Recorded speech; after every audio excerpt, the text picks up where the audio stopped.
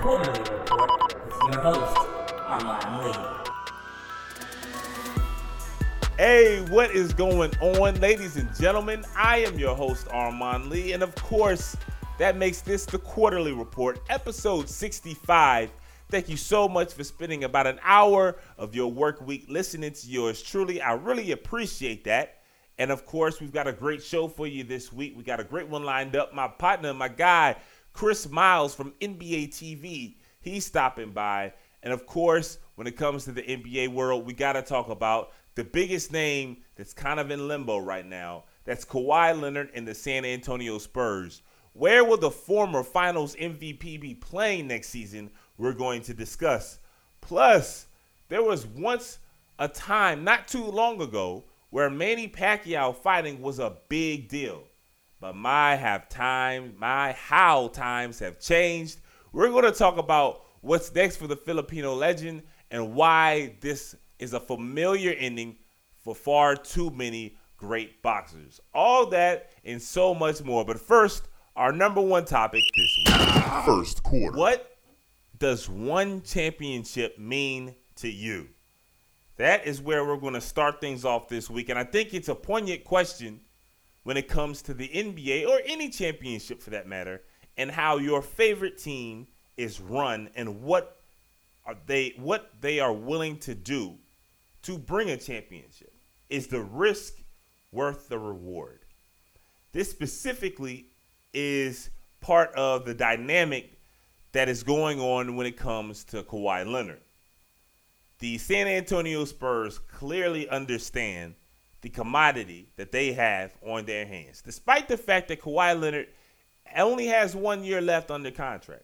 So he could leave.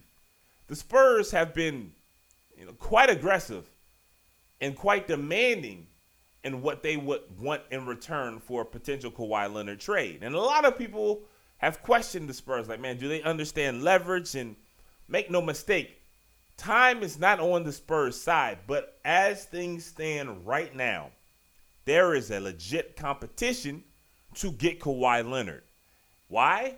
Because despite the fact that he hasn't played essentially in a full season, despite the fact that he has only 1 year left under contract, despite all of those things, he is without a doubt one of the best players in the world. In my opinion, one of the top 5 players in the world. And he's special. And he can provide a championship. Absolutely. Make no mistake. If Kawhi Leonard is on a team, an NBA team, especially in the Eastern Conference, and I'm going to touch on this in a second, considering what has happened this offseason with LeBron leaving, there is not nearly as big of a vacancy that a lot of people are trying to make it out to be. But there is a potential opening. And Kawhi Leonard will be the best. If he comes east, he is instantly, if he's healthy, instantly the best player in the conference. And we've seen over the last 8 years, if you've got the best guy in the conference, you just give him a little bit of help. Just a little bit, not a lot, just a little bit. You have a path to the finals. So I've been doing the math in my head, like, why are all these teams so hesitant to bring in Kawhi Leonard? I get why the Celtics don't want to do it. I truly do. If you're the Boston Celtics, you can look at your team and like, we went 7 games with LeBron last year without 2 potential starters. Not to mention Jason Tatum is going to be better next season. Why do we have to do anything? And that's a valid point. As we stand right now, I don't think it's as clear-cut as a lot of people make it out to be, because there's going to have to be some type of juggling act, right?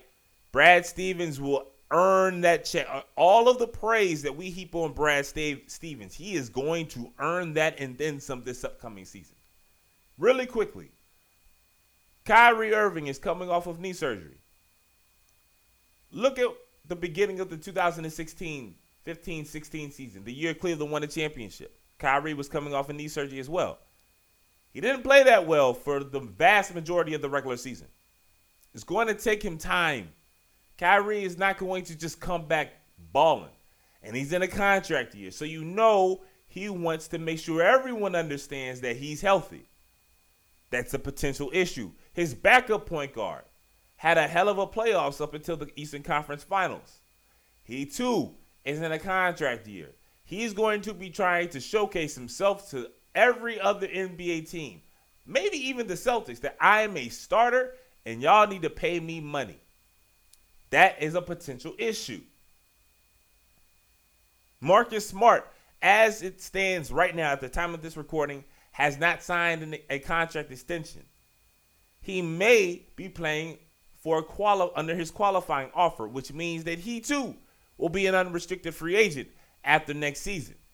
If Marcus Smart is trying to show the world that he can score, that becomes problematic because he is doing things that is not in his character, but because he's chasing dollars, he may feel that, you know what, as I get my PPG up, the dollars will soon follow. That is a potential problem. And then when you factor in that their best player may be Jason Tatum. So Kyrie maybe Kyrie wants to get shots. And he wants to show the world that he's worth a super max or a max, whatever his contract is worth. He's going to be looking for shots. Terry Rozier is going to be looking for shots. You've got to try to bring in Gordon Hayward to this new dynamic. Whereas last year, Gordon Hayward was built as one of the big three. This year, Gordon Hayward is going to have to be the guy who tries to get in where he fits in because Jason Tatum made his claim, right? He planted his flag. This is my team. This is my team. I'm going to eat. All of these things are going to be happening next season. So while on paper the Celtics look like they should run away with the conference, I do not believe it is going to be that easy. But I get, back to my main point, why the Celtics are not in a rush to trade for Kawhi Leonard. I get that 100%. Because from a talent perspective, they don't need him. I get why the 76ers aren't necessarily running crazy to get Kawhi Leonard. They've got two of the best young players in the league, and that does not include the number one overall pick from last year. They've got tons of young talent. Joel Embiid has already re-signed. Robert Covington has already re-signed. Ben Simmons, Markelle Fultz still on their rookie deals. They just drafted Zaire Smith. Their cap situation is perfect. They don't need Kawhi, and it is realistic to think that they could beat Boston. Yes, the Celtics beat the Sixers in 5 games last year, but those were competitive 5 games. A 5-game series in which Philly had double-digit leads in almost all of those games. They just couldn't close. But that's to be expected from a very young team without any type of playoff leadership. So I get why the Sixers are like, nah, you know what? We're not going to offer up the house to get Kawhi Leonard for a potential 1-year rental. But what does a championship mean to you? The Celtics, they've got a bunch of them. And they're primed to get another one. The Sixers, they haven't had one since the 80s. And with the exception of 2 or 3 years, they haven't even been close. I understand why the Lakers don't want to trade for Kawhi. Because the Lakers aren't doing this for just a 1 year. They want to have a championship dynasty. The Lakers have won 10 championships. Let's go back to 1980, right? Just for a nice round number. So in 38 years, essentially 40 years, the Lakers have won 10 championships. 10. It's a once in 4 year ratio, essentially, average. One championship doesn't mean anything to the Lakers because they're accustomed to winning them in bunches. So when they think about, man, we could get Kawhi, they're taking the macro approach. Well, we could get Kawhi next year. It's the same thing that they ran into with the Paul George situation, right? We can go all in, or we can wait and keep our assets because they're thinking big picture. Let's get LeBron and Kawhi and still keep Lonzo and Kyle Kuzma and Brandon Ingram. Let's keep all these guys who will be on their rookie deals and Hart. That makes sense because if Kawhi and LeBron are then playing with all of those young talent, then that's going to be that's a hard team to beat, especially considering what the Golden State Warriors are eyeing when it comes to a luxury tax payroll next year. But if you're the Toronto Raptors, how much does the championship mean to you? Because they've never been to the finals. And let's say Kawhi Leonard doesn't give you any type of assurance, doesn't give you any type of guarantee that he'll re-sign. But if Kawhi Leonard plays for your team, if Kawhi Leonard is suiting up for the Toronto Raptors next season, they instantly put themselves right there with the Boston Celtics to come out of the Eastern Conference. Make no mistake. And I don't care who Toronto gives up. If Toronto has to give up DeMar DeRozan, and I've said this for a while now, they're probably better off. If the Raptors move send a package that's centered around DeMar DeRozan for Kawhi Leonard, I do that every day in the week, whether he resigns or not, because in a perfect world, he does resign, and then you have a championship core for the next 4 to 5 years, depending on how long that contract is. If he doesn't resign, you then still get out of DeMar DeRozan's contract after a year, where, yes, DeMar DeRozan was an all-NBA player last season, but he's aging. He's a player who relies heavily on his athleticism, and he's approaching 30. The end of that contract is not going to look good in terms of a production standpoint. In fact, I don't think DeMar DeRozan is that productive as we sit right now. We saw in the playoffs they were better when he was on the bench. So you would then be able to get out from under that contract without having to live through the awful years. That's worst case scenario. And make no mistake, Masai Ujiri, he's one of the best GMs. You don't think that they're looking at 2020 when Giannis is a free agent? So let's say Kawhi leaves after 1 year. Well, guess what? You've got cap space to get the biggest free agent in 2 seasons. It's chess. But the folks of Toronto, that fan base, we see Jurassic Park every spring during the playoffs, and how rabid a fan base that is. How much would a trip to the finals mean to that city, to that organization, let alone a ring? And if you've got the best player in the conference to go along with that amazing bench, let's say you have to move DeRozan. Let's say you have to move Siakam. Let's say you have to move DeLon Wright and a pick and Pirtle. You still got a squad. You still got Lowry. You still got Van Vliet. You still got OG Anunoby. Valanciunas. You've got all these pieces because you have done the framework. You have done the groundwork of supporting your 2 quote-unquote all-stars with talent that you can move a bunch of them to get to get a truly elite player to put you in position to win a championship. How much does one championship mean to you and your favorite team? Because that'll tell you all you need to know. I'm a Knicks fan, bro. The only team I love are the New York Knicks. And I can't tell you how much I wish they could win one. Because it doesn't seem like it's going to happen anytime soon. I'm not going to say I would kill. I wouldn't do that. But you feel me? I would do almost anything for one ring. I live in D.C. I just experienced the city win a championship. I was around town seeing people who couldn't tell you what offsides in hockey meant. Just completely jubilant about a championship. Couldn't name 3 players for the Capitals, but the whole city was going nuts because the city hadn't been called a champion since the early 90s. That's how much the cup meant to this city.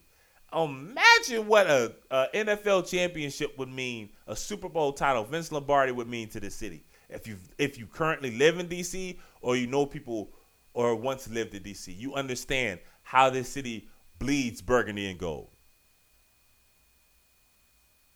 So when I see the Wizards just kind of content, I'm like, man, what are y'all talking about? What are y'all doing? I'm going to get back to this in the fourth quarter, but I see people say, oh, you know what? I wouldn't move Brad or John, but I give them Otto. How much does the title mean to you? Because if the Wizards had John Wall, Kawhi Leonard, Dwight Howard, how big is the gap, if any, between them and Boston and Philadelphia? Because I don't think there would be one. Because not only will Kawhi be the best player, then John Wall, you would imagine his load gets lightened. It's just, I sit back and I see and I listen to people that I'm cool with or I'm close to or that I respect, and I just kind of listen and try to gather where their approach is coming from. And I hear some of the stuff, and I really have to take a seat because I don't get it. You are seeing a smart organization, one of the best general managers with Masai Ujiri saying, look, we have a small window. We are going all in. We want to win because one championship would mean the world to this city. The Maple Leafs aren't winning anything. We have an opportunity. We have grown this sport in this city. We can take it over with a ring. Just one. Because that one title means the world to him, that organization, and to that city. So, yeah, DeMar DeRozan or Kyle Lowry are all-stars. But what has it won them? What has it won them? The Toronto Raptors have one of the top 10 payrolls in the league, and it hasn't gotten them anything. But it at least gotten them to the conference championships. What the hell have Bradley Beal and John Wall done for the Wizards? What have they done? The Wizards missed the playoffs 2 years ago. The Wizards lost in the first round. The Wizards lost to Kelly Olynyk and Isaiah Thomas 2 years ago. And you mean to tell me that Bradley Beal and John Wall are untouchable? How much does a championship mean to you? Because I understand one championship not meaning anything to the Lakers. They win every 4 years. I understand why the Celtics, one championship doesn't mean anything to them. Look at the banners. Look how many they've won. But if you're the Raptors, go for it. If you're the Bucks, why aren't you going for it? And if you're the Wizards, so many people in D.C. can't stand the bravado, the moxie, the arrogance that this team has because they say, what have you earned? What have you done to earn it? But look at the fan base surrounding the team. They act like Bradley Beal and John Wall are the damn untouchables. Elliot Ness. What the hell have they done? That's a legit open question that I really want to hear your guys' answer to. So while you're listening to this quarter, make sure you hit me up on Twitter. Tweet us at Quarterly Show on Twitter. That's QUARTERLEE Show. Or you can email us at quarterlyreport@gmail.com. I want to know your answer. How much is the one championship? How much does it mean to you and your favorite team? Would you be willing to risk it, roll the dice on one of the 5 best players in the league, Kawhi Leonard, for only 1 year guaranteed? Maybe more, but maybe just that one.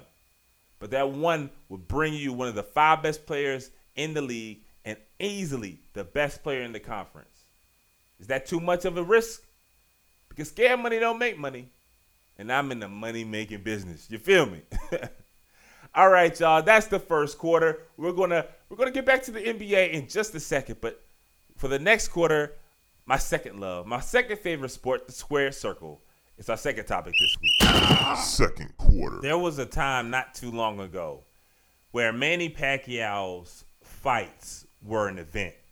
Like large scale, huge drama, huge excitement. Like not too long, like a handful of years ago, where Manny Pacquiao was the second biggest name in the sport. Even in fights in which he lost, there were, drama. Absolute compelling drama. And this past Saturday night, Manny Pacquiao fought Lucas Matisse, a once legit, strong, exciting fighter in his own right. And for the first time, and I want to say in like 8 years, Manny Pacquiao knocked the man out. He had him stopped. And it happened in a whimper. It wasn't even on ESPN. It's ESPN Plus, a subscription-based streaming website. Manny Pacquiao. And now we are looking at one of the all-time greatest fighters, and it's something of a broken record when it comes to this sport. Manny Pacquiao, for the longest during his peak, was trained by Freddie Roach, and they were a great partnership, like one of the best trainers ever and one of the greatest fights ever. And they were just a dominant force together, just ran through multiple divisions, multiple top fighters, multiple championships. And then not too long ago, Freddie Roach was like, no, I'm not doing this anymore. Because he knew what was coming up. Manny just wasn't the same. Manny needs money.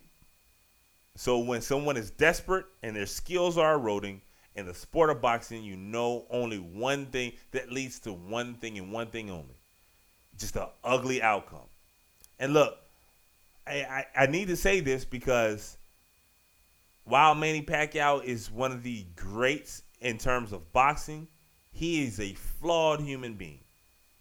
Absolutely flawed. It's one of the reasons why I couldn't stand everything surrounding the Floyd Mayweather Manny Pacquiao fight a few years back. Because while Floyd is a dirtbag and an awful human being, he was at least portrayed as such. There was no sugarcoating Floyd, right? They talked about Floyd in the build-up of that fight correctly. Gave you the good, right? Great fighter in the ring.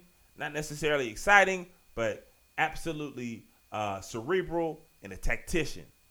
But they also painted the flaws of the man as well, which, again, I think is appropriate. Because far too often we sugarcoat athletes and we excuse, and this isn't just with athletics, it's with everything. We excuse just deplorable behavior because of skill and talent. Manny Pacquiao has said awful homophobic things, and he hasn't just doubled down; he's tripled down on those same thoughts when given kind of a safety net to kind of get himself back on the proper footing, and he didn't.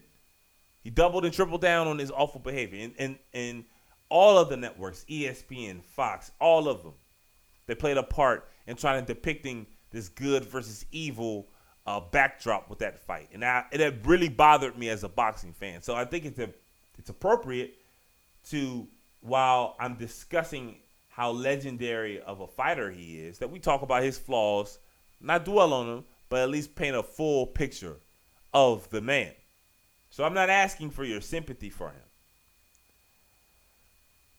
But as someone who loves the sport, I see this and I know what's going to happen to him. Because it happened to Mike Tyson, it happened to Muhammad Ali, it happened to Roy Jones Jr., it happened to Pernell Whitaker. And only a few guys can get out. Oscar De La Hoya, Andre Ward. The guys get out before it's a problem. They come out on their own terms. Even Miguel Cotto, he lost his last fight, but by all means, he's made enough money. He's done well with his money. He's got his quality of life is still high. He speaks well. He moves around well. Those guys are the rarity. And Manny Pacquiao is a congressman in the Philippines. But he keeps fighting because he needs the money. His financial situation is just completely, I can't even imagine how awful, right, his finances are.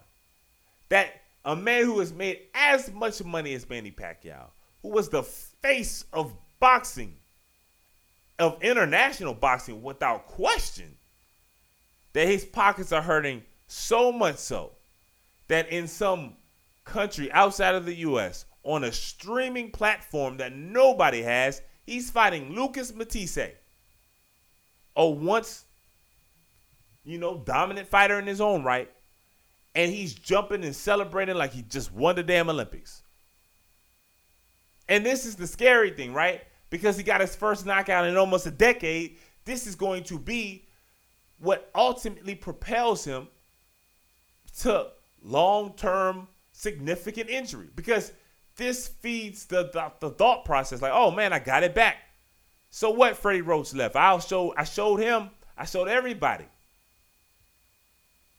So what's next for Manny Pacquiao? right?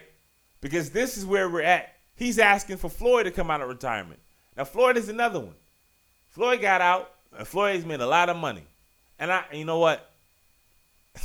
Maybe I'm wrong, and I even hate saying this, but I don't know how long that lasts. Floyd Mayweather makes a lot of money. A lot of money. He shouldn't. His great-grandchildren should never have financial issues with the money he's made. Forbes just came out with it earlier this week. He made more money than any celebrity in 2017. He fought once, and he fought the easiest fight of his life. He should have no problems. But Manny Pacquiao's calling out Floyd for a rematch because he knows. He knows you get in the ring with Floyd, you get paid. Manny Pacquiao, what is he doing? Nobody wants to see that. Nobody wanted to see the first time. I didn't watch that fight because I knew what was going to happen. I had no interest in seeing those two guys past their primes run around the ring for 12 rounds. I had no interest. Still to this day, I have not seen that fight. But Manny Pacquiao is begging for Floyd to come out and do it again. Why? Because Manny Pacquiao needs money. And at this point, it doesn't seem like Floyd needs that money. And that's where the danger comes, right? Because now Manny's going to look around, and if you look at the welterweight, the field, the easiest fight for Manny Pacquiao to make is to fight Terrence Crawford. Both guys are fighting at 147. Both guys are welterweights. It's like just the simple. They're both top-ranked fighters. It's easy. Get those two guys. You probably can even make that a pay-per-view fight, which I know Bud and his camp desperately wants. I mean, Terrence Crawford is kind of sitting in no man's land right now. He just beat Jeff Horn, a nobody. But all of the welterweights, all of them that matter, they don't fight on top rank. They're PBC, Premier Boxing Champion fighters. So there's really nothing for Bud to do unless he goes, breaks the kind of Cold War and goes with a top-ranked promoter. And, those negotiations could get hairy, could get ugly, especially considering that Bud has only fought one time at 147. So the easiest fight to make for Manny Pacquiao is to fight his stablemate, fight another top-ranked fighter, fight a guy who has a belt, fight Terrence Crawford, that probably gets you a pay-per-view fight, and then you're on your way. But Manny Pacquiao isn't desperate enough right now that he's stupid. Because make no mistake, Terrence Crawford will beat the brakes off of Manny Pacquiao, and I know he knows it. I know Freddie Roach knows it. That's why Freddie just said, nah, we're not doing this anymore. But that desperation hasn't reached that point yet. He's not desperate enough to become a sacrificial lamb. Because if he fights Terrence Crawford, that's all he is. But his options are running low. Who is there for Manny Pacquiao to fight? He can't even get on ESPN fighting a legit or once super exciting fighter in Matisse. He's talking about Keith Thurman. Man, Keith is a long ways. Who knows what's going on with Keith? And I don't even know if Keith, I'm sure Keith would like to fight Manny because, again, fighting Manny Pacquiao will get you on pay-per-view. Because he usually is a draw. But Keith is a long way. He's rehabbing. How long is Manny Pacquiao going to wait? And again, Keith Thurman is a PBC fighter, so those negotiations aren't going to be easy. Top Rank has a deal with ESPN. So forget about the cross promotions. You got networks now in the pocket.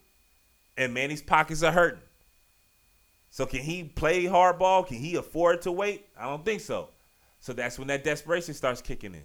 Does he fight Adrian Broner? Like, if you're not going to fight Bud, Broner's a big enough name. He's a clown himself, so that could sell. And you know what? Manny probably beats Broner. But then what's next? Because this is the point. When you're that desperate, one fight won't fix your money problems. It's not. It didn't fix it for Ali. Didn't fix it for Tyson. The list goes on and on and on. And at some point, Manny's going to find himself in a position where you're like, damn, dog, they got to stop the fight. And you're begging for somebody in Manny's camp to be like, no, stop fighting. But we know it's not going to happen. This is how it plays out in boxing. And you wish there were more Andre Wards, more guys who get in, get their money, do it clean, and get out. But they're not. They're a bunch of Mannies who just all they know how to do. The dude is a congressman. You would imagine that he'd be straight.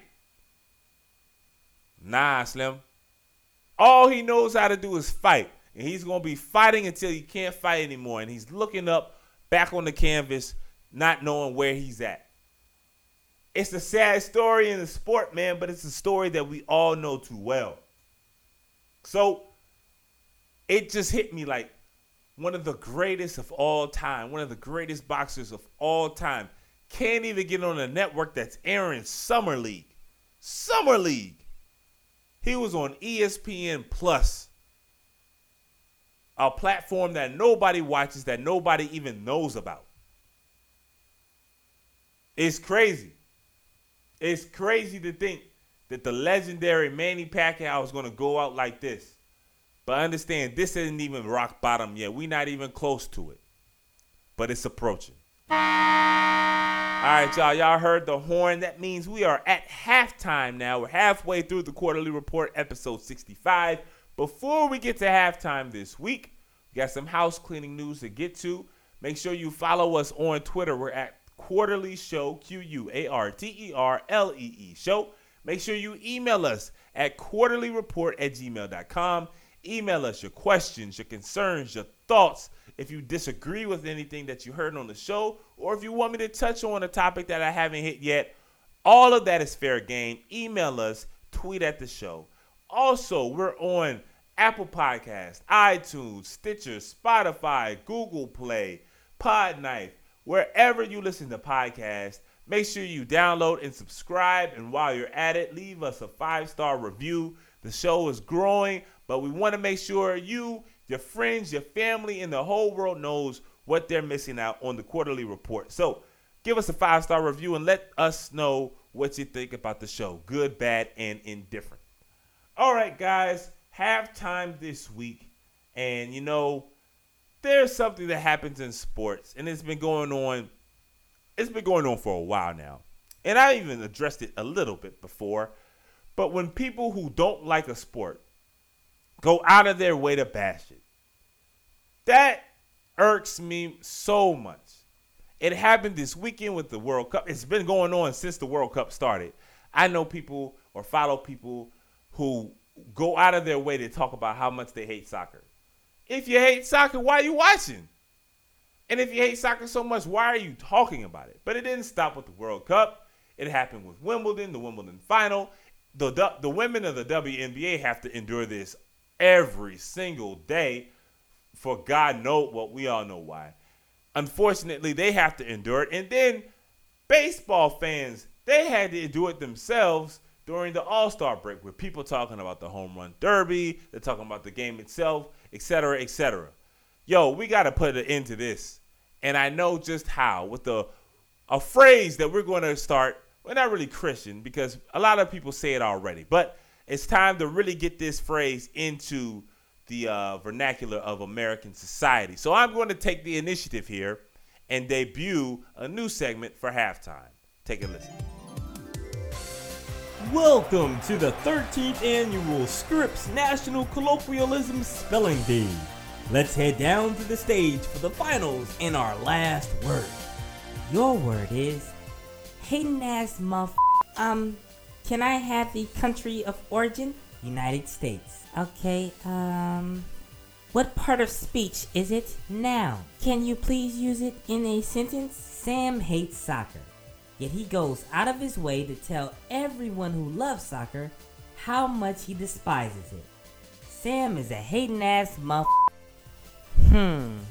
Okay, hating ass HATINGASSMOTHERFUCKER.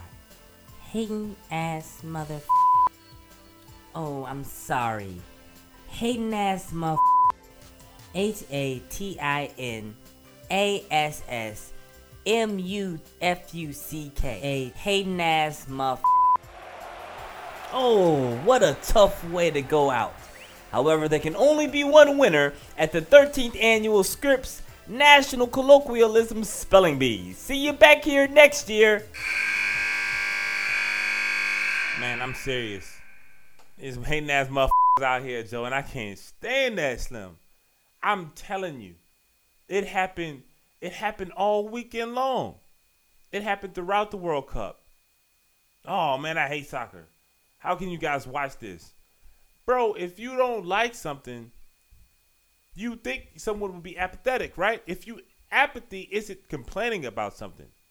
You know what I'm saying? If you don't like something, you just keep it moving.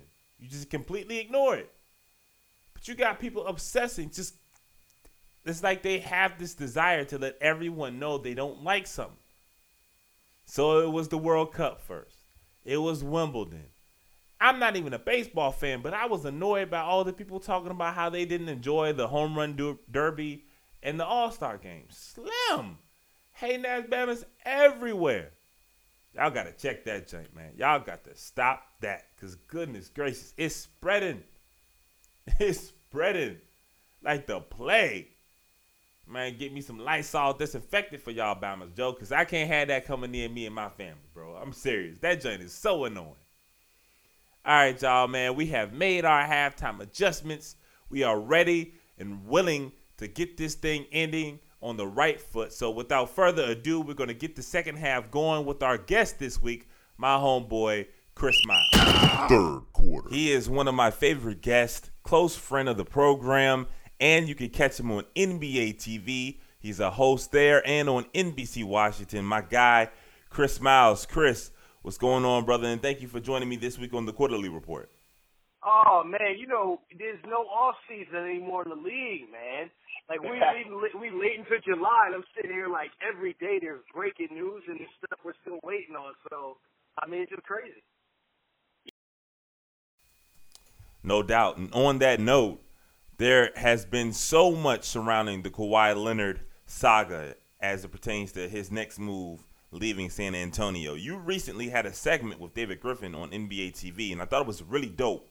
And he was talking about weighing the risk of trading for someone like Kawhi Leonard, who only has 1 year left, and what does represent a fair yet safe deal for the team looking to acquire a top talent like Kawhi. I'm a Knicks fan. You know this. I know you grew up in New York. You know, the Knicks haven't won a championship in our lifetime. I talked about this a little bit earlier. So a one championship for the Knicks would mean the world to me. The Toronto Raptors have never been to the finals in their entire history. And if they got a top 5 player like Kawhi Leonard, they absolutely have a real chance, like a real chance at getting to the finals, something that would mean the world to this team. This team, they risked Fred VanVleet last year on the last game of the season because they wanted to win 60 games, something that franchise had never done. So I guess my question, the roundabout way I'm asking is, what does one championship mean to you, and what would you be willing to risk if you were the Raptors to get one of the 5 best players in the world? So the key to that is the 2 ways you just look at that, right? Like, if you're trying to win a single championship, go at it for 1 year, then you should be willing to give up some assets for Kawhi Leonard. You know, it's a situation where, let's say you're the Toronto Raptors. You are your top seed in the East, and you can't get over that playoff hump. Now, the guy that keeps killing you is LeBron James, and he's gone. So you would think you just run it back with this team, and you should come out of the East. But if you're trying to keep it fresh, you got rid of your head coach, Dwayne Casey, who was the NBA Coach of the Year. Okay, how about DeMar DeRozan goes down there, his psychological issues gone, you get Kawhi, but in what you give up for him, like DeMar DeRozan and maybe one other piece, if you're Toronto, you don't go past that, right? And if you're the Lakers, right, who is the team, the rumors that, is front running for Kawhi, you feel as though you can sign him long term, The Spurs know that you feel as though you can sign him long-term, so he's not a one-year rental. So they want the whole house. They want Brandon Ingram, who people are really starting to say because of his work ethic, they think he's going to be a star in this league, okay? You want him. You want Kuzma, who's also on a very cap-friendly deal. I think he makes just like over $1 million a year. And you want some first-round picks. You want the whole thing. So if you're the Lakers, you're like, well, we don't want to give up all of our cap flexibility by giving away our young players who are in good deals to get Kawhi. So it's just a crazy situation of what are you willing to give up, and that's why he hasn't been dealt yet. It's that teams are not willing to part ways with players that they still believe in, whether it's Tatum or Brown in Boston or still Fultz in Philadelphia, who's just turned 20. They think that they still believe, they don't know what he's going to become in their eyes. Once again, guys, I'm joined by a friend of the program, Chris Miles. Make sure you follow him on Twitter. He's at Chris Miles TV. He is the host on NBA TV, and he does hosting locally in D.C. on NBC Washington.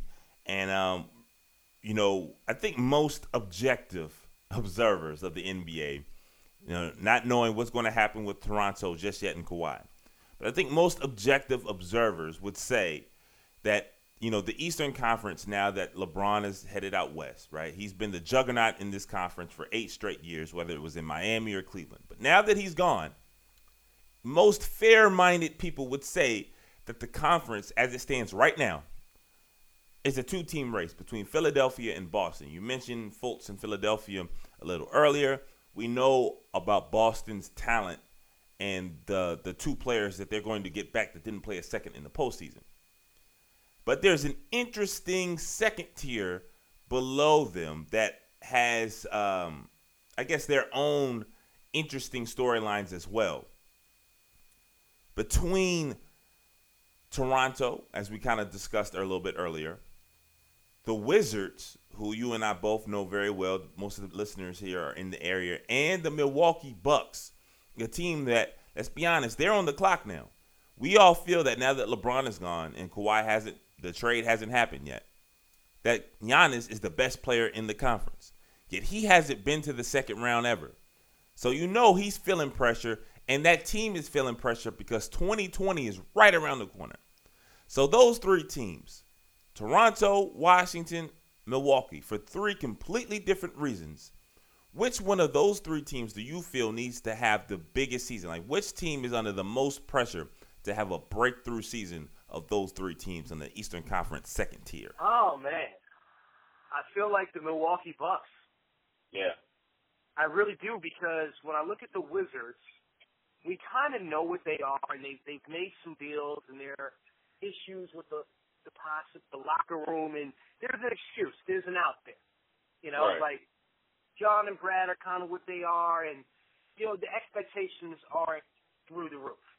Right. When you look at Toronto, you kind of go, well, look, they were first in the East last year, and if that's not a breakout season because of their playoff issues trying to beat LeBron, then what is a breakout season, right? Like, they kind of already did their thing. But if you look at Milwaukee, if they don't have a great season, not a good season, but at least a top 4 seed, and probably the Eastern Conference Finals is probably what they need to do, then you're like, wait, Giannis only has 2 years left on his deal. Right. And they've spent the money on Brook Lopez, and they've drafted properly, and they've brought Budenholzer in as a head coach. Why is this still not working? I think that becomes front and center where they can't go out in the first round, and in the second round, I think it's still disappointing for them. Like, they have to knock someone off. If Giannis is supposed to be as great as I think he is, he should be the best player in the East now. So If you have the, quote, best player in the East, you have a coach who has a proven system who won 60 games without that kind of talent, that generational talent, when he was with the Atlanta Hawks, then what are you doing? What's missing? It's funny, man. Things happen so fast in the NBA, and, for those of you who don't know, Chris Miles has an extensive background in New Orleans covering that franchise. And, the way I view the Bucks is a lot of how I viewed New Orleans last season. There's a lot of pressure. Look, make no mistake, 29 other teams in the NBA, they were circling New Orleans, right? They were vultures because they knew, right? Everybody wants Anthony Davis just like everybody wants Giannis, and they are counting down the minutes, not just the days, the minutes and hours until both those guys are free agents. In New Orleans, I gotta imagine they feel such a huge sigh of relief that they finally were able to, they went to the second round and they put forth a great effort versus the Warriors, right? A team that's better than them, but they put forth an effort. And winning that first playoff series for Anthony Davis was huge because if he couldn't win, those buzzers were going to start coming. Similarly with Milwaukee, Giannis hasn't won a playoff series yet. And like you said, you start really questioning, like, what is going on? Why isn't this working? So the way New Orleans, how big of a season last year was, just to get some type of success for Anthony Davis, their franchise, their generational star, was huge. I feel that type of pressure is now mounting for Milwaukee, playing in a lesser conference. Like, they know they've got to have some success because Giannis somebody will take him. Someone will tell him how greener the grass is on the opposite side, and Milwaukee really needs to capitalize on this moment. Yeah, when you mention the Pelicans, you got to understand the moves that they're making to appease Anthony Davis. Look, Right. The Julius Randle signing, while as great as it is basketball-wise, complimenting Anthony, that's Anthony's man. Right. So they were like, "Oh, this is the guy you want us to go get. You value him over Boogie? We got you, and we're going to save some money doing it." Right? Rondo. Anthony Davis wanted to play with Rondo. They were like, all right, we're trying to bring him back. Rondo left for the Lakers. That was a coup. They didn't want that to happen. Like, okay, who do you want us to go get? You like Elfrid Payton? Okay, you like playing with him? All right, we'll go figure this out, even though you might not be the best piece, but that's the guy that AD wants to play with because in the summers, they've played together. They know each other. You see? Right. So it's like one of those things where, okay, this makes sense because they're not just making moves. They're building around their star player. They're like, you are a generational talent, and we're going to play with pace so you get more possessions and put up gaudy numbers and are an MVP candidate, but we're also going to get pass-first players, Julius Randle, interior passer. Elfrid Payton, the only thing he does at an NBA level is defend and pass well. Drew Holiday, a shooting guard now, but has spent years as a point guard, also a good passer. So it's all these people that can get Anthony Davis involved. That's how you build a team, even if it's less talented, to try to move forward. So you got to look at the Milwaukee Bucks like, okay, what moves are they making now to get Giannis to perform at his best? And that's what we have to see next season. Once again, guys, I'm joined by a friend of the program, my guy, Chris Miles. Make sure you follow him on Twitter. He's at Chris Miles TV. He is a host for NBA TV, man. Has all the NBA knowledge and coverage that you could ever want. Plus, locally in the D.C. area, he's a host on NBC Washington doing all types of dope stuff with the network here. Make sure you check him out. And, you just talked about kind of Milwaukee and New Orleans building around their franchise player. The front office's job kind of making sure that they appease their generational talents. Well, in Philadelphia, they have two generational talents on the same team, both young, both promising players who within a short period of time probably are two of the best 10 players in this league. Yet they can't fill, or they still haven't filled their front office position. What is it that you're hearing about Philadelphia and their opening and why they're having difficulties finding someone to fill that position? Well, the main thing that I'm hearing is that the situation there is the team is a little bit arrogant with their success in the sense that they've had a few candidates come in for job interviews, and it's like, look, we have the best position open in the league. Come work with us.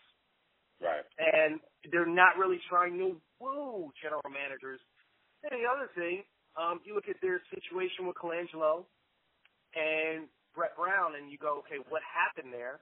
And there's a tug of war at the top. So are you going to bring in another general manager who just saw a guy leave that situation who had a great track record, right? Right. So you're going to bring in someone else. It's like, well, do I got to deal with this head coach that's not going to be into what I'm trying to accomplish? And then, there's the thing with Ben Simmons. As great of a player as he is, he works on his body, spends a lot of time doing that.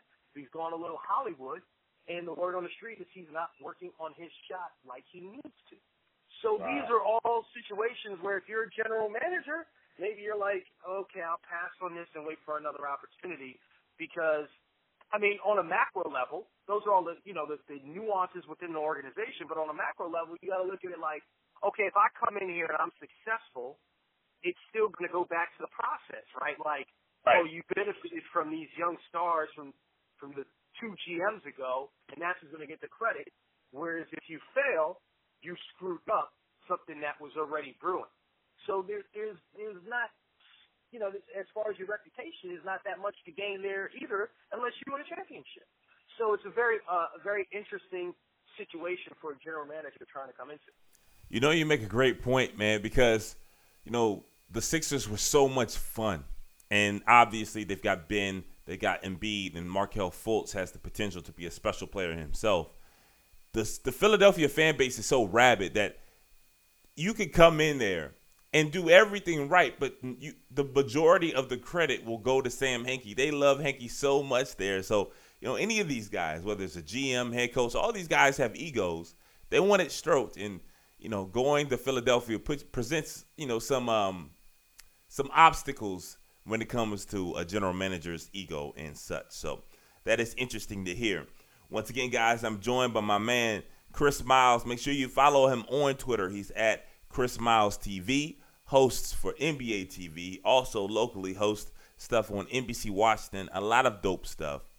I've known him for some years now, and one of the reasons why we're so close is because not only do we have a love for basketball in the NBA, but we also have a love for hip-hop. And it's going to be my last question to you, Chris. Summer of 2018 has seen a lot of heavy hitters, a lot of big-time, big-name acts release new projects. There haven't necessarily been a lot of great albums, right? But there have been a lot of albums from big-time great artists. So now, we're, about a week and a half out from August. Summer is more than halfway over. Who would you say has put out the best work from a hip-hop perspective? Which album do you feel has delivered best? I'm going with 2 albums, and first of all, the J-Rock. Yeah. I'm teetering on that being a classic. Yeah. Because the first time I heard it, I was like, this is okay. People kind of, they're a little too high on this. It's okay. Then the second time I heard it, there's one thing for a rapper to talk about their own issues or their success or what they're dealing with, but when they find a way to make the macro issues into songs that are still kind of fun to listen to, that's when I put them on another level. And J-Rock did that with this album. Like, he really, really did it. And it's fun, but it's introspective, and it has some deeper meanings, but it's not like he's preaching to you. Like, that's, to me, the perfect blend of, like, a poetic, good rap album. And then Pusha, man, holy crap. To me, the worst song on it is Infrared. As time has gone by, I started really hearing the songs. It was like, hold up. DC Glass Pipe Baltimore. I'm like, oh, gosh. It's just like, I didn't hear it at first. And then it began to rear. I'm like, oh. And then I saw I saw him perform at Echo Stage, and I'm like, the feeling is there. It's there. So those are 2 I'm rocking with. Yeah, I'm with you on that, man. I'm not the biggest J-Rock fan, but everybody kept on telling me, yo, you got to check out this J-Rock. You got to check out this J-Rock. And I was like, I'll get to it when I get to it. Slim, he came with it, and I appreciate it because it's like a full-fledged album. And when you put that up against something like Daytona, I love it, but it's only 7 songs. You know what I'm saying? It's like I listened to that album, and I was like, this was dope. This could have been great. You know what I mean? Daytona was so dope, and it was like it came like a like a great holiday weekend. You know what I'm saying? When you've been working hard and it came and it went, but you're like, damn, dog, I wish it was just a little bit longer. So I can't necessarily put it up there with Rock's album, Sabbath's album, some really good stuff that have come out. But when we're talking about just kind of who had the best summer, I mean, I don't think it's any question. Daytona is absolutely one of the best piece of works the best piece of album that have come out.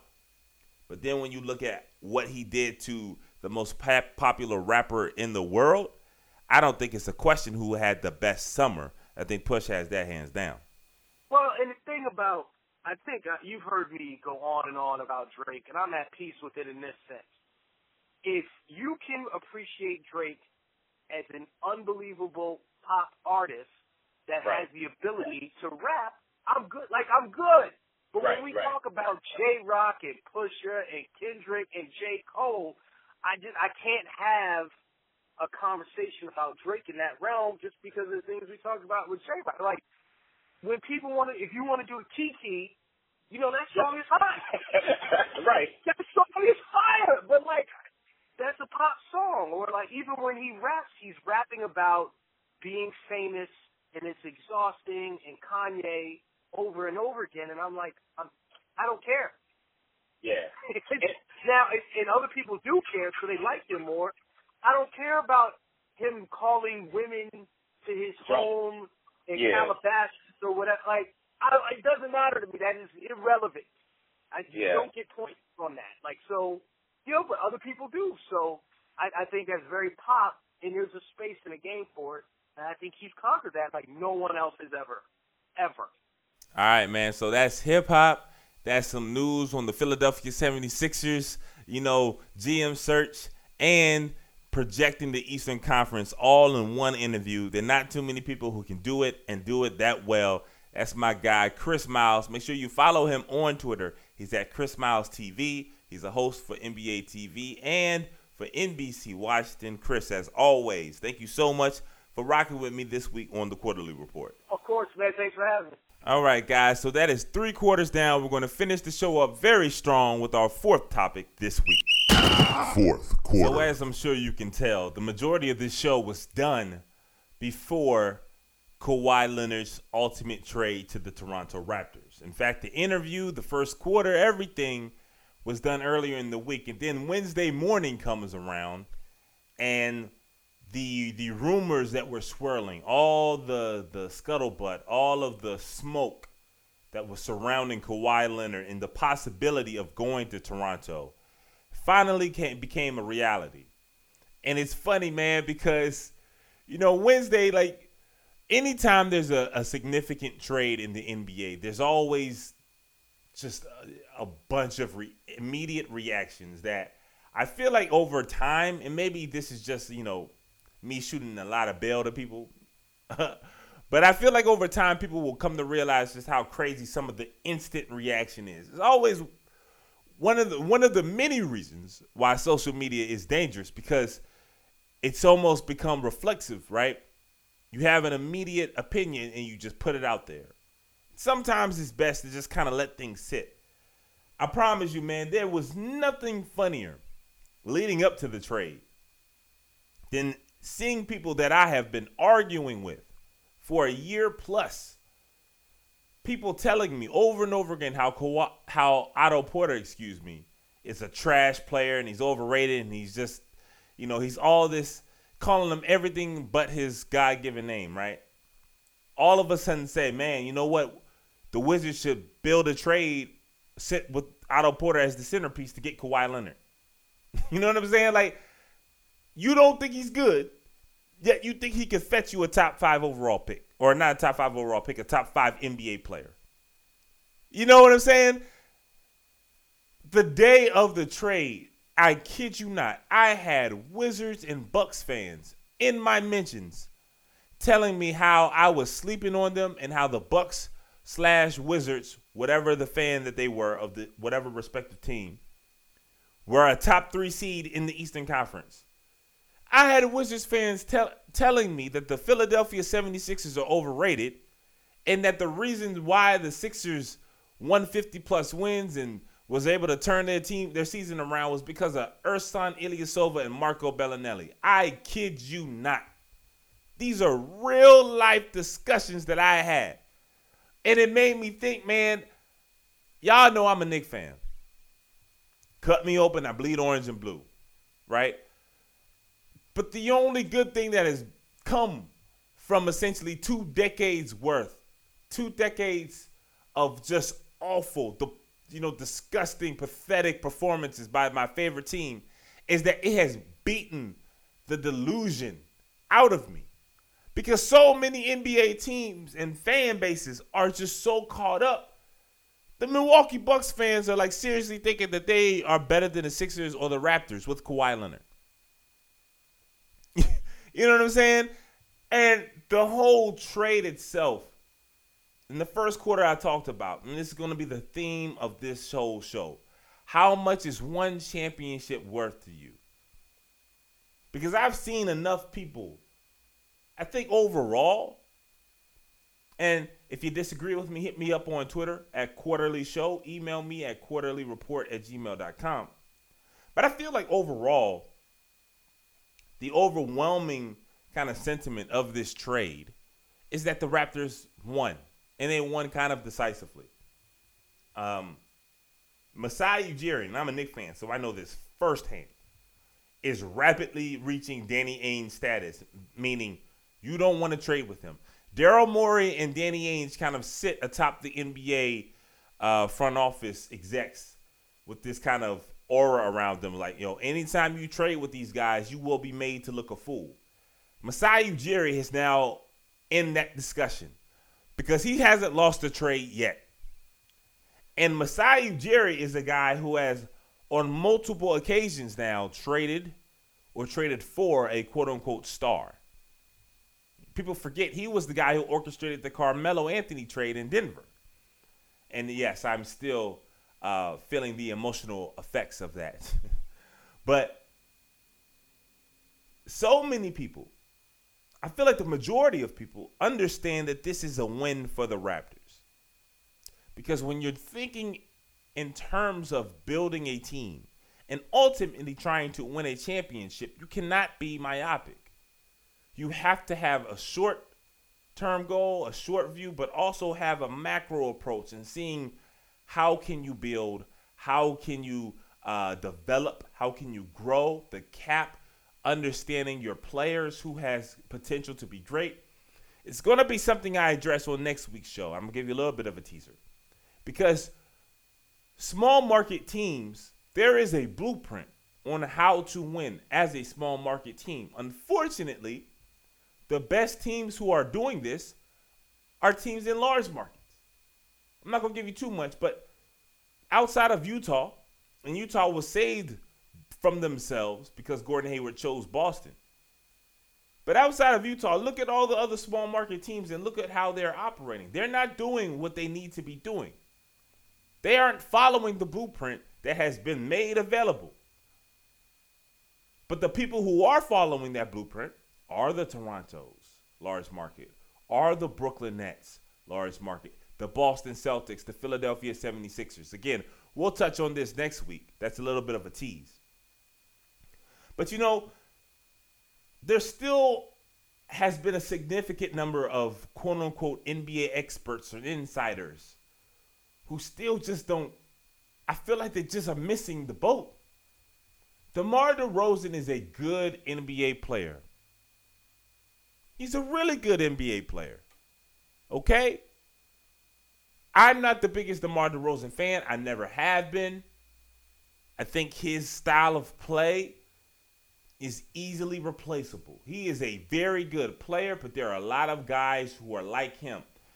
The issue with DeMar DeRozan is you can put a lot of guys in that position that he's in. If you give a guy 20 times to shoot a game and expect him to score 25 to 26 points, I think a lot of people can do that. Not everybody, not the majority of players, but I think there's a large number of NBA players who could do what DeMar DeRozan does. That means he's not special. He's a good player. And if you're from Toronto or you're a Raptors fan, right? I get the sentimental value of DeMar DeRozan. He is a guy who was he was drafted by your team. He grew up in the system. He has seen Chris Bosh leave. He stayed. Apparently, he took less money to stay. And he took that team to a conference championship. He took that team to 59 wins.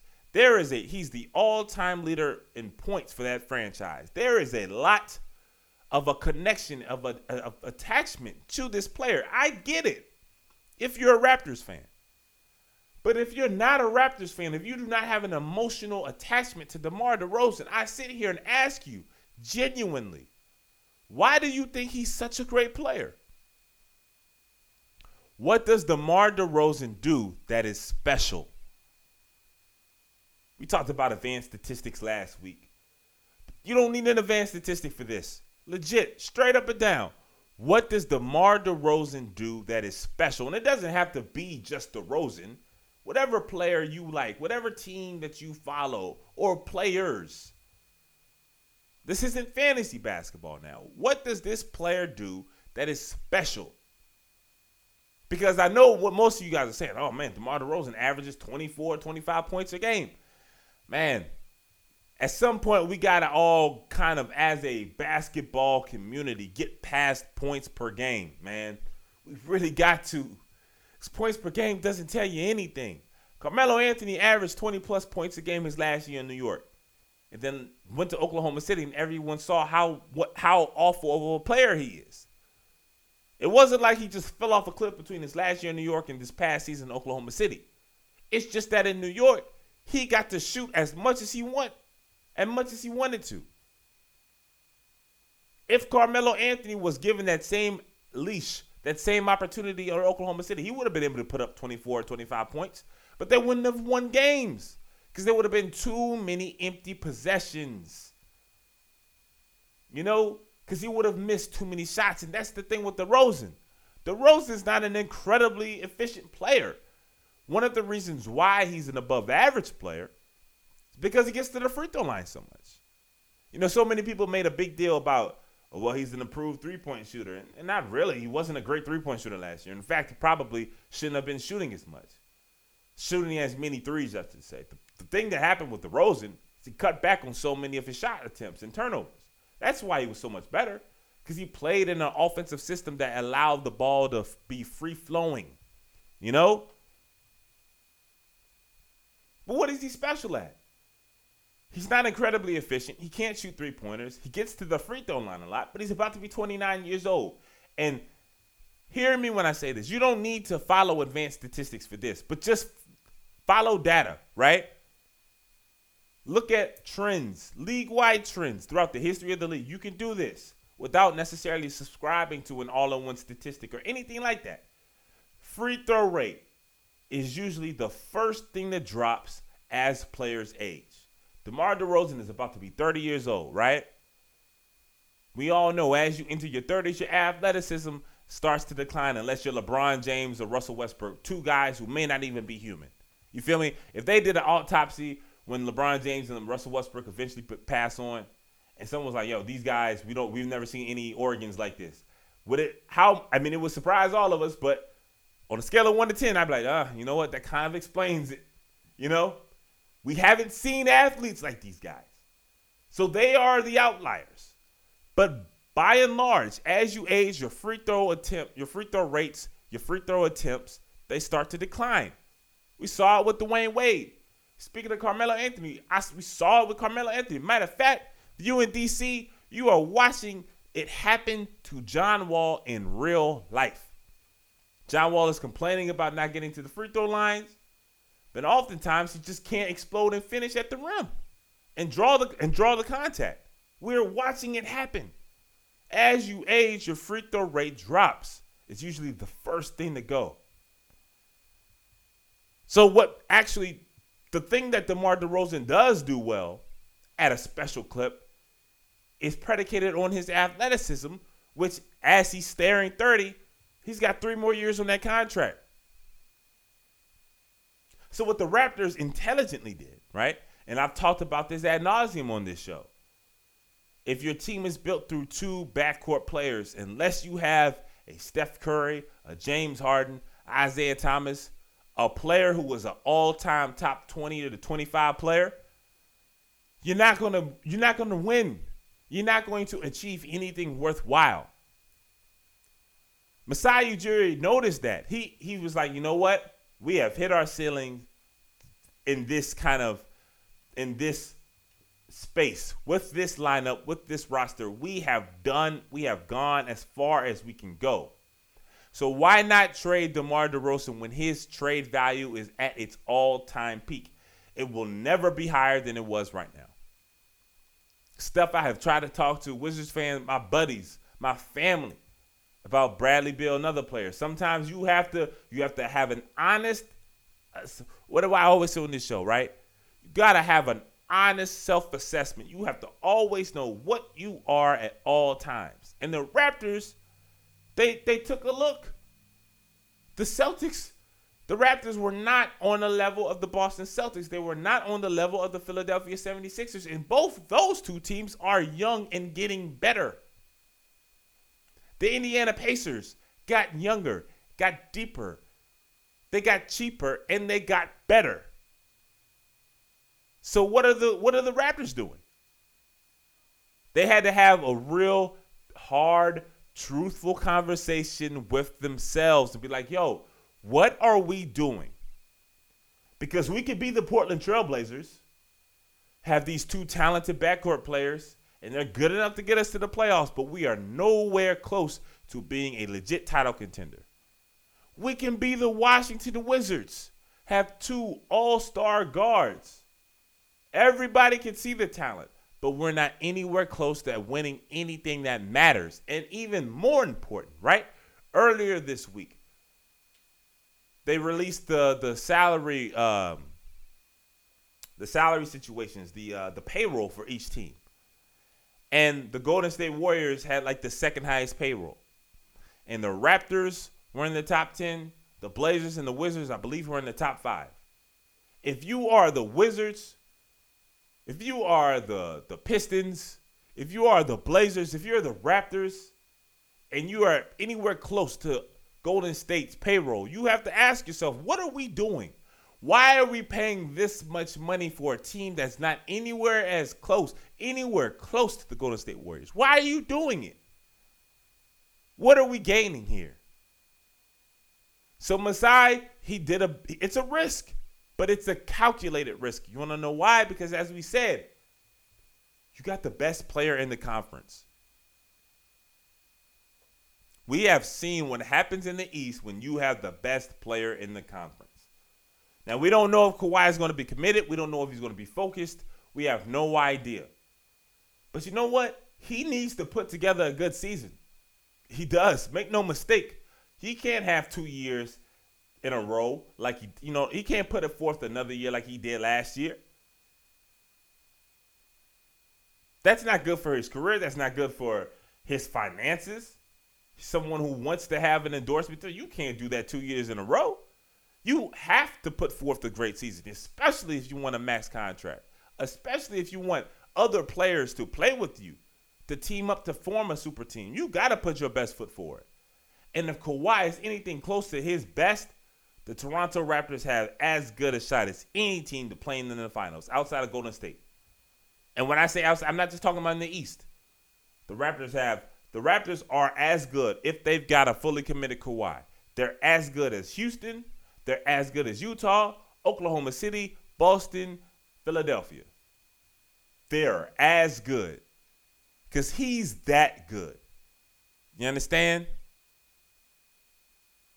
So when you think about the calculated risk, you're getting the best player in the conference. When we've seen 8 years in a row, the best player can get you to the finals. But even if Kawhi leaves after a year, you rid yourself of a contract. DeMar DeRozan's contract of a player who is good but is not special, who's on tap to make $30 million on close to for 3 years.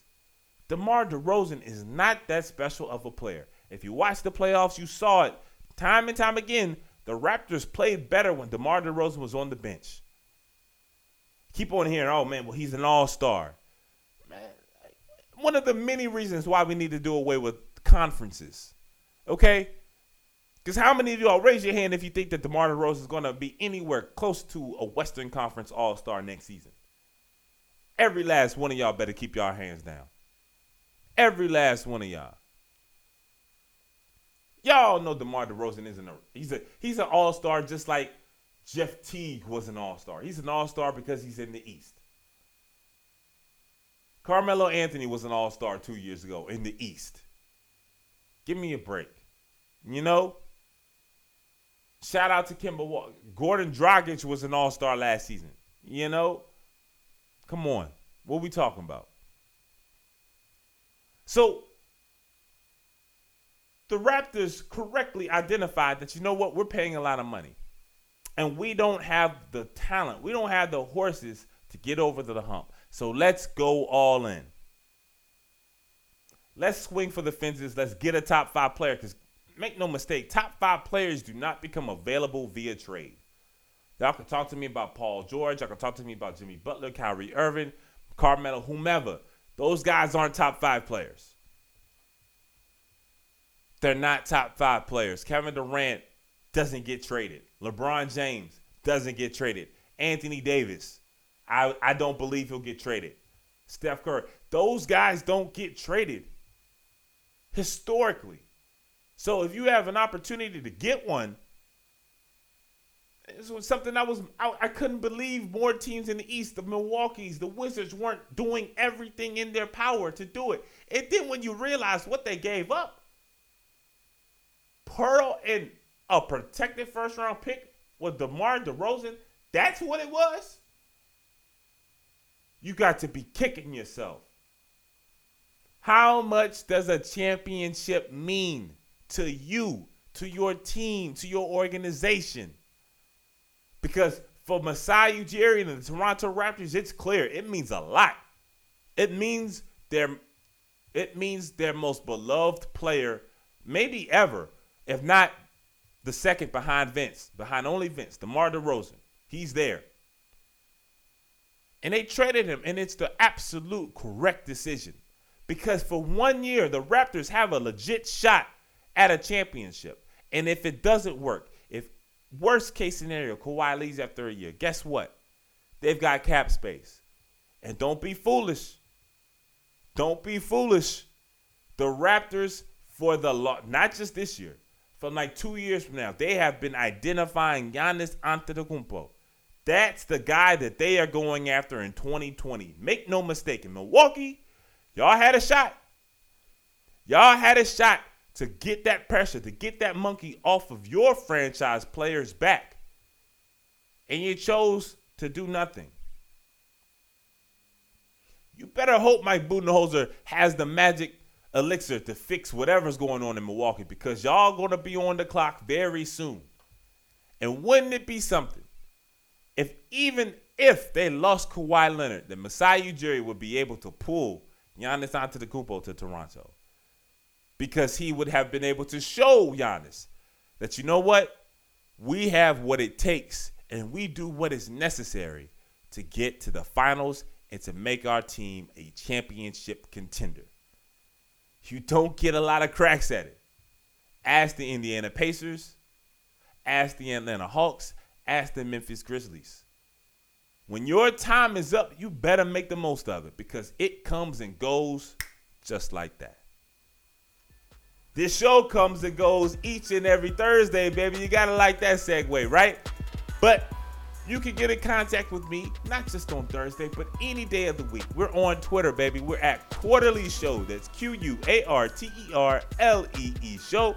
You can email us at quarterlyreport@gmail.com. Again, QUARTERLEE report@gmail.com. And make sure you get involved. Listen to the show. Subscribe to the show. Rate and review the show on Apple Podcasts, iTunes, Google Play, Stitcher, Spotify, Podknife, and wherever else you listen to your podcast. We are there. Let me, let the world, let your friends know what you think about the show.